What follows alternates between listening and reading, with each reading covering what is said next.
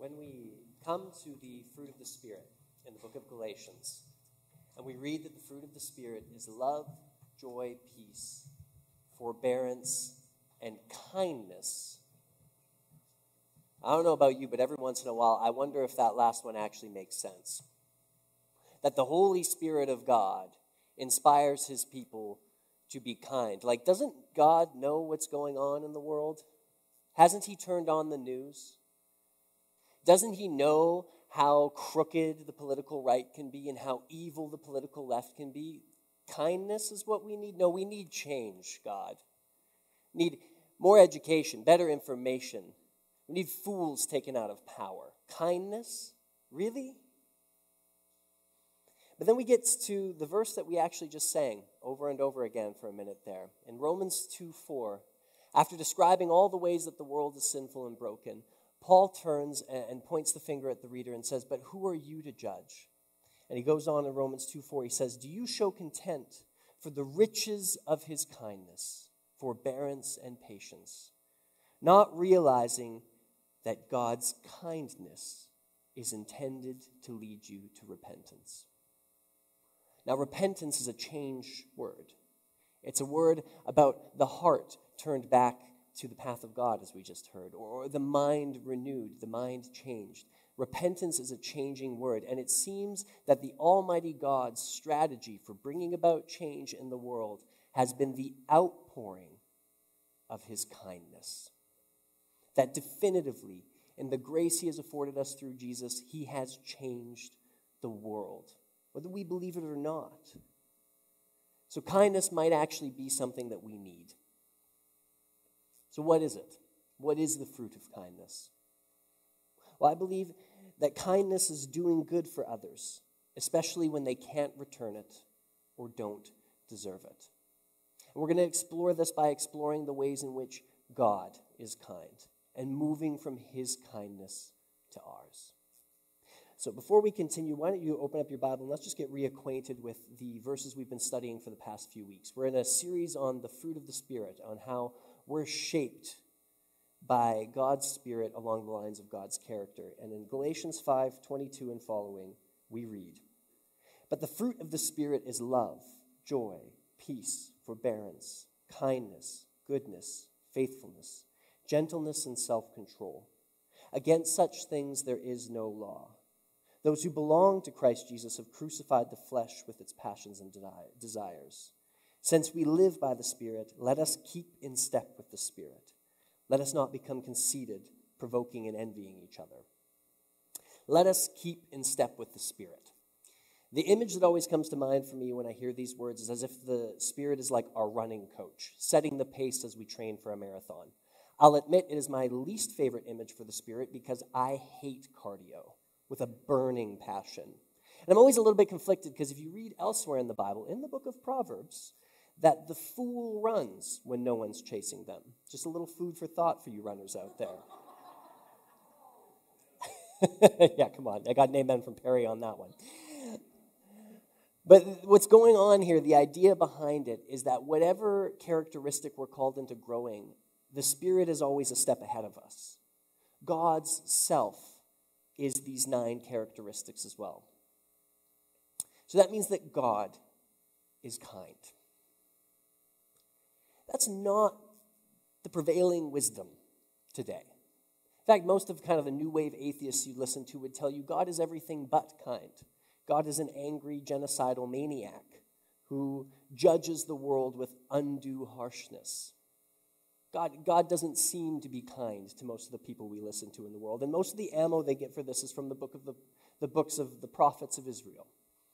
Right? I mean, you've got Amos 5, where Amos says, "The day of the Lord, the day of God's judgment, will be like somebody escaped the mouth of a lion to end up in the claws of a bear." It's not exactly a warm and fuzzy image for God, or it's warm and fuzzy in all the wrong ways. But I think some of the confusion behind this, behind the way we perceive God's judgment, is actually a confusion between niceness and kindness. See, nice and kind aren't necessarily the same thing. When I think of niceness, the image that comes to mind for me is like Ned Flanders, right? I'm not the biggest fan of The Simpsons in the world, but if you've ever watched it, Ned Flanders is like the writer's take on a Christian. He's always got like a freshly pressed green sweater that's at least a decade out of style, a perfectly manicured mustache, and a hey diddly do for everybody that he meets. But he almost never does anything for the good of anybody else in Springfield. In fact, he always seems to be in a little bit of competition with them, judging them just under his breath. You see, niceness has to do with perceptions, has to do with how people see us, whether they see us as agreeable or satisfactory. It's not the same thing as kindness, at least not for the scriptures. See, kindness is a doing word. I think it was Eugene Peterson who said, it's the active ingredient in love. Kindness is doing good for others. And sometimes people can't perceive what their own good is. So sometimes being kind isn't being nice. So enter God's judgment, particularly in the prophets. The best book I've ever read on the prophets is Abraham Joshua Heschel, actually a Jewish rabbi's book called, shockingly, The Prophets. And in this book, he studies extensively the entirety of the Hebrew prophets and compares them to other prophetic literature from other religious traditions. And one of the things that he notes that's shocking about the God presented by Israel's prophets is that he's personal, he's movable, he feels compassion for the things that are happening in the world. Heschel writes, God is always felt as he who feels, thought of as he who thinks, never as object, always as a being who wills and acts. God's not just some force out there like karma, doling out bad for bad and good for good. He's a person moved with compassion and who often long suffers. He endures the evil of people. See, what the prophets reveal to us is that God is kind by being attentive to the needs of the world and getting involved. Right? It may be hard for us to see, and there are things that are just far away from us culturally and contextually in Scripture that make it hard for us to see it this way. But for the writers of Scripture, God's judgment is a wholly good and beautiful thing. Right? God's judgment is about justice, and justice is about restoration and not retribution. This is God setting the world straight again. Listen to the prophet Isaiah, how he weaves together graciousness, compassion, and justice. Isaiah writes in Isaiah 30, "Yet the Lord longs to be gracious to you. Therefore he will rise up and show you compassion. For the Lord is a God of justice. Blessed are all who wait for him." See, justice and compassion and grace and mercy, they're not mutually exclusive for the Bible. They're actually woven together. And this is a beautiful thing, I think, when you really sit and think about it. You know, Abraham Heschel wrote that what were revealed in the prophets is that history is not a meaningless conglomeration of neutral facts, but a drama unfolding in the relationship between God and humanity. The prophets witness the misery that humanity endures, as well as humanity's wickedness that God endures and even tolerates. But God is wrestling with humanity. History is where God is defied, where his judgment is enacted, and where his kingship is established. So scriptures reveal to us this history that's not just neutral facts flowing together or forces like karma working. It's this relationship between God and humanity where God is enacting justice out of his kindness to bring about good. God is kind by being attentive to the needs of the world and getting involved.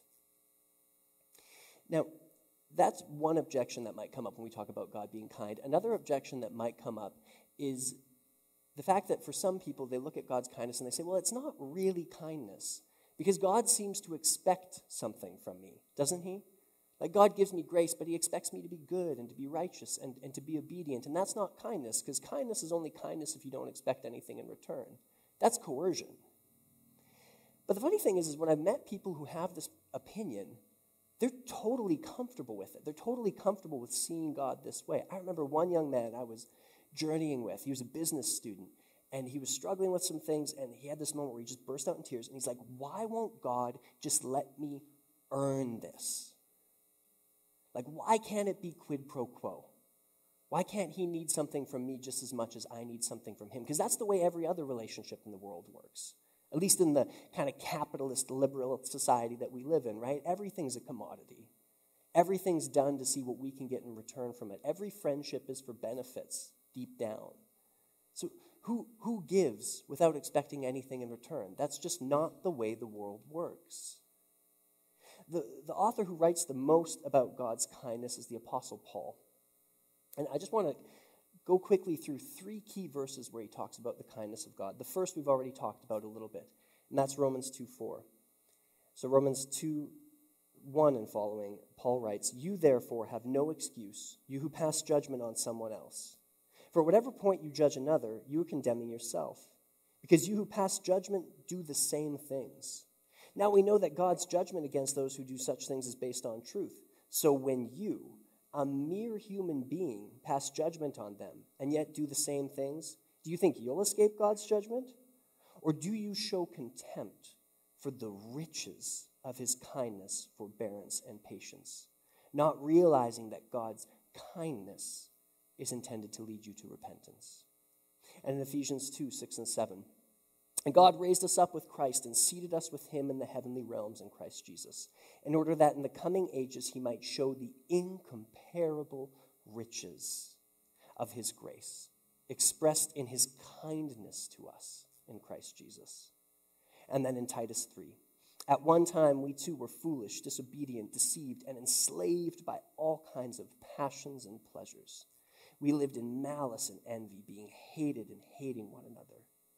But when the kindness and love of God our Savior appeared, he saved us, not because of righteous things we had done, but because of his mercy." Not because of righteous things we had done, but because of his mercy. For no discernible benefit to him, God gave Jesus in our place so that we could have an everlasting relationship with him. And twice you catch this metaphor that Paul uses for it. Out of the riches, the incomparable riches of God's love. Yes, when we look at the world, nobody can give and give and give expecting nothing in return. We've seen people try. They burn out, right? Or they give and give and give expecting nothing in return. And then finally they get so sick of it, they take something they shouldn't take. In our world, it's hard for us to see somebody giving and giving and giving and expecting nothing in return. But this is, in fact, the way that God is. He is eternally giving of himself, unceasingly. And he happens to be the self-generating, all-powerful creator of all things, with infinite storehouses of love and compassion to lavish upon us. And he needs nothing back. Like, what could we give him? What have you to offer? The all-powerful creator of the universe. No, this is only a sign of the incomparable riches of his grace and kindness. God is kind to those who can't return it. But these verses bear hint to another reality, don't they? It's not just that we have nothing to give the all-powerful creator of the universe. It's that we actually are actively engaged in rebellion most of the time. That God is kind to those who don't deserve it. This is where we actually interact with Jesus' teaching on the kindness of God. He's got one place in particular he really hits it, but he hits it at the same time as he hits our response. And I won't lie to you, this is the most difficult, disturbing, and demanding teaching in all of Christianity. But it also happens to be one of the most beautiful, surprising, and unique gifts God has given the world. If you want to read along, it's in Luke chapter 6, verses 27 and following. We'll be there for a little bit. This is what Jesus has to say about our kindness and God's kindness. "But to you who are listening, I say, love your enemies." Ouch. "Do good to those who hate you. Bless those who curse you. Pray for those who mistreat you. If someone slaps you on one cheek, turn to them the other also. If someone takes your coat, do not withhold your shirt from them. Give to everyone who asks of you. And if anyone takes what belongs to you, do not demand it back. Do to others as you would have them do to you. If you love those who love you, what credit is that to you? Even sinners love those who love them. And if you do good to those who are good to you, what credit is that to you? Even sinners do that. And if you lend to those from whom you expect repayment, what credit is that to you? Even sinners lend to sinners expecting to be repaid in full. But love your enemies. Do good to them and lend to them without expecting to get anything back. Then your reward will be great, and you will be children of the Most High, because, for this reason, he is kind to the ungrateful and the wicked. Be merciful, just as your Father is merciful.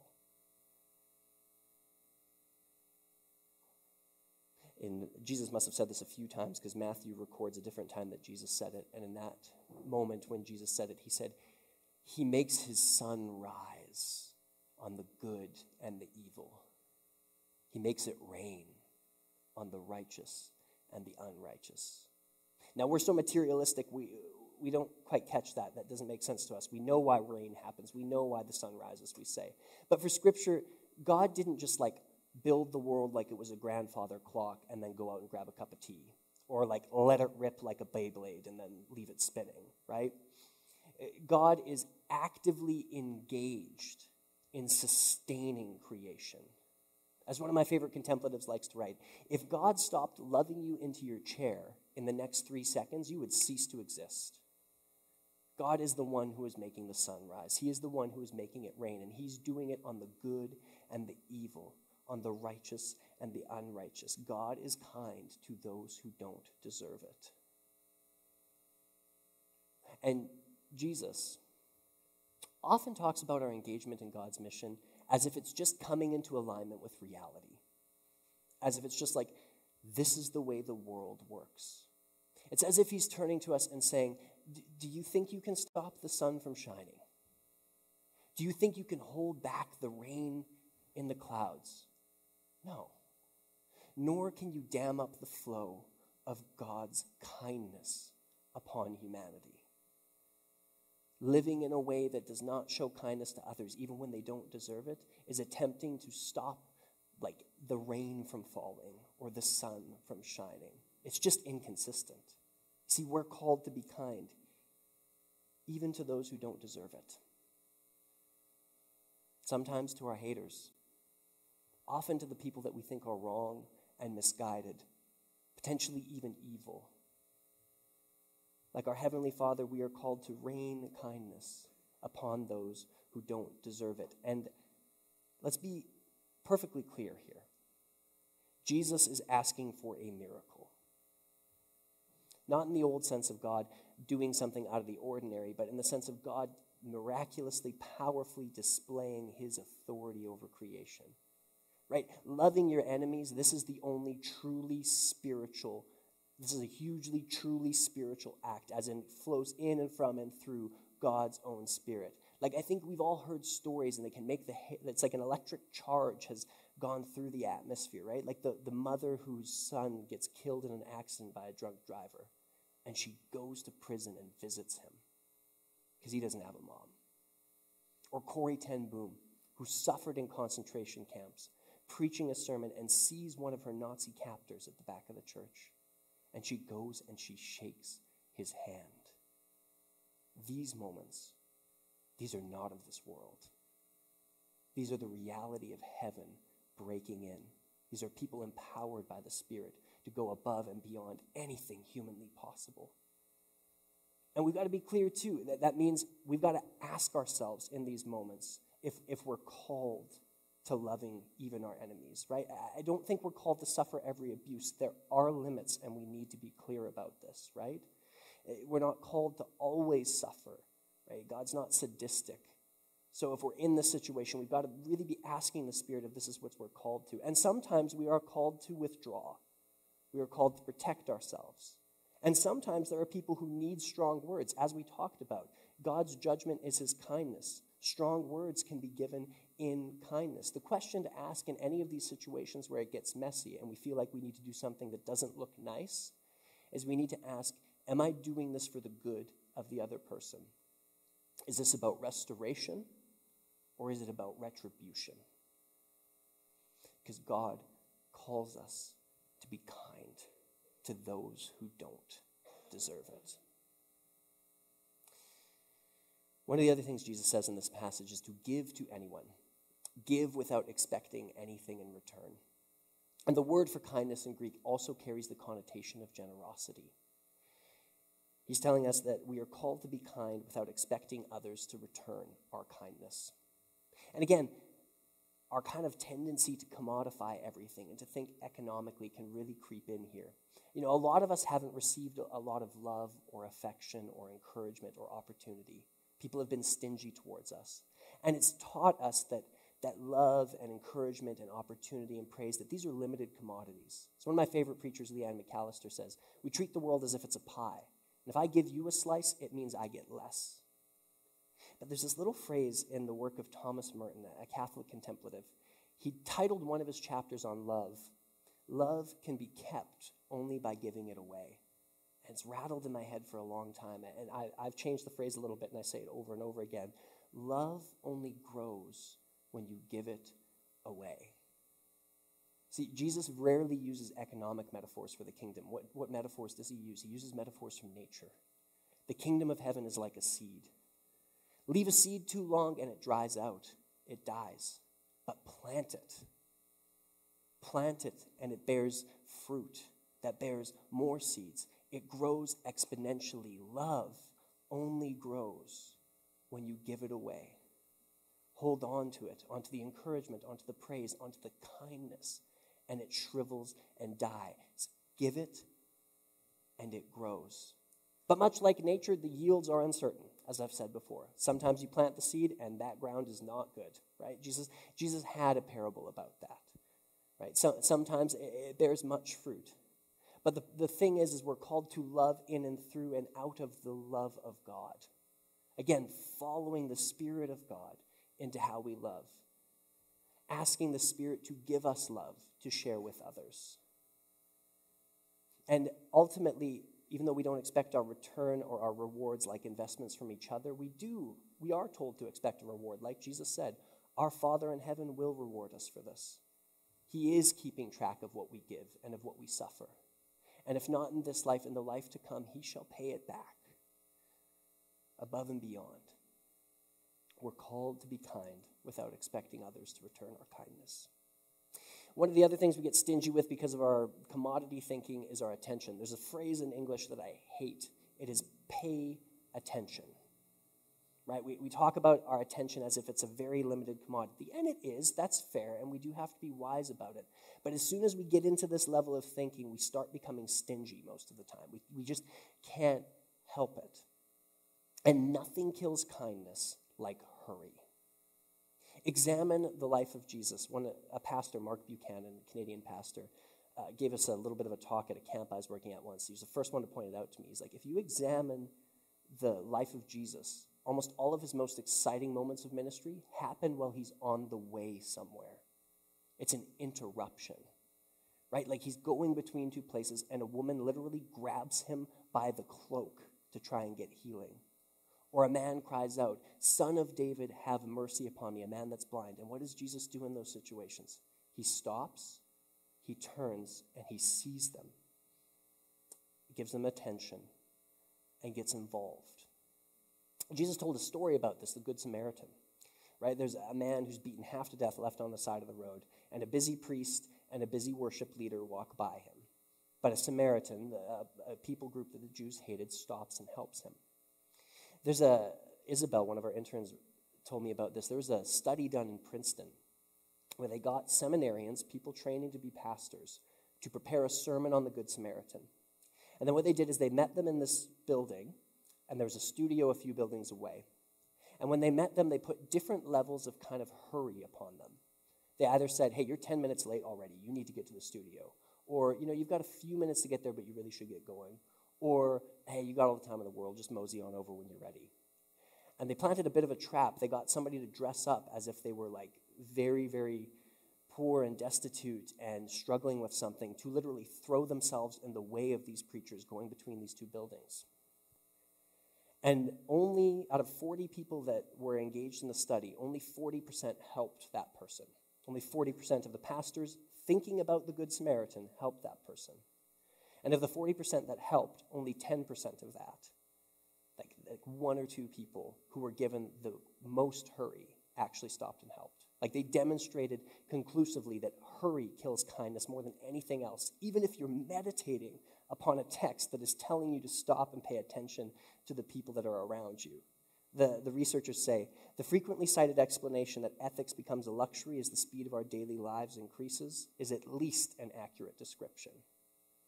See, as I said, God is kind by being attentive to the needs of the world and getting involved. And we are called to be kind by being attentive to each other and getting involved. And ain't a human being in the history of the world that I've ever seen that chooses a convenient time to let you know what they need. Right? We're born as infants, and what do? We scream in the middle of the night, all night long, about what we need. I don't know how many of you, if you're married, you lay down, your head just hits the pillow, and that's the moment your spouse is like, hey, we really need to talk about something. Or you're writing a sermon on kindness, and your fellow pastor comes in and wants to talk for an hour. Ben, no, I'm just kidding. He didn't do that. Hurry kills kindness more than anything else. And I know we do have limited attention, and we do need to be good stewards of our time, and so on and so forth. But one of the ways that many people are talking about this now is we need to learn to build margin into our lives. And the best resource, we don't have the time to get into all of this, but the best resource I've ever read on this is The Ruthless Elimination of Hurry by John Mark Comer. It's a podcast as well as a book, Ruthless Elimination of Hurry, John Mark Comer. He gets right down to the nitty-gritty of what it takes to kind of unhurry yourself in the modern world. But we're called to be kind by being attentive to each other's needs and getting involved. And that takes having space for holy interruptions. So, the worship team can come up now if you're around. We've seen that kindness is doing good to others, especially when they can't return it or don't deserve it. I'm a little bit passionate about this because I'm somebody who's grown up in the church. I've been in it my whole life. And kindness is not always the word I would use to describe what I've experienced or what I've seen. I think if I got down to it, most of the time, I think the statement that they would give for Romans 2:4 would be conviction. Conviction changes hearts. Shame changes hearts. Shame leads to repentance. I mean, we've all heard stories, I think, if we've been around church long enough. A young man that I knew of that came out as gay to a pastor that he had worked with for years. And the first thing this pastor said to them was a word of condemnation, right off the bat. Or the young girl who got pregnant when she was a teenager, scared and alone. She had to walk in the back of the church hearing people whisper about how she used to be such a nice girl. Or people that I knew who were trapped in the bondages of sin and addiction and who were too scared to bring it up because they felt like they would be shamed or they would be shunned.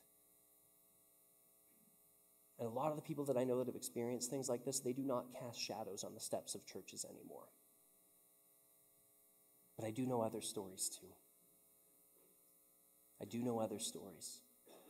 Another young woman who got pregnant out of wedlock, working at a Christian nonprofit, and her staff came around her, threw her a baby shower, started making a rotation for how they would care for this child so she could continue working.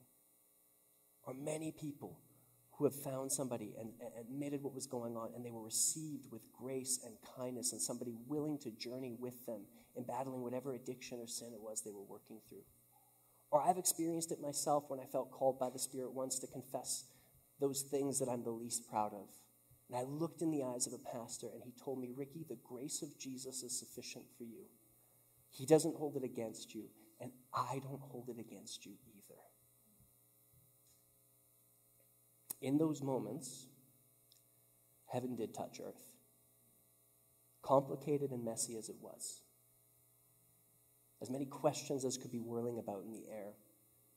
Those people experienced a moment where somebody reflected the kindness of God towards them, and it led them to believe that just maybe, the all-powerful, almighty creator of the universe is kind enough to care for me, even though I can't return it, and I don't deserve it. So Summit Drive, let's be a people known for our kindness. Let's follow the Spirit, be just one step on his heels behind, as he leads us to be a people who give to those who don't deserve it and can't return it. Please stand as we close in worship.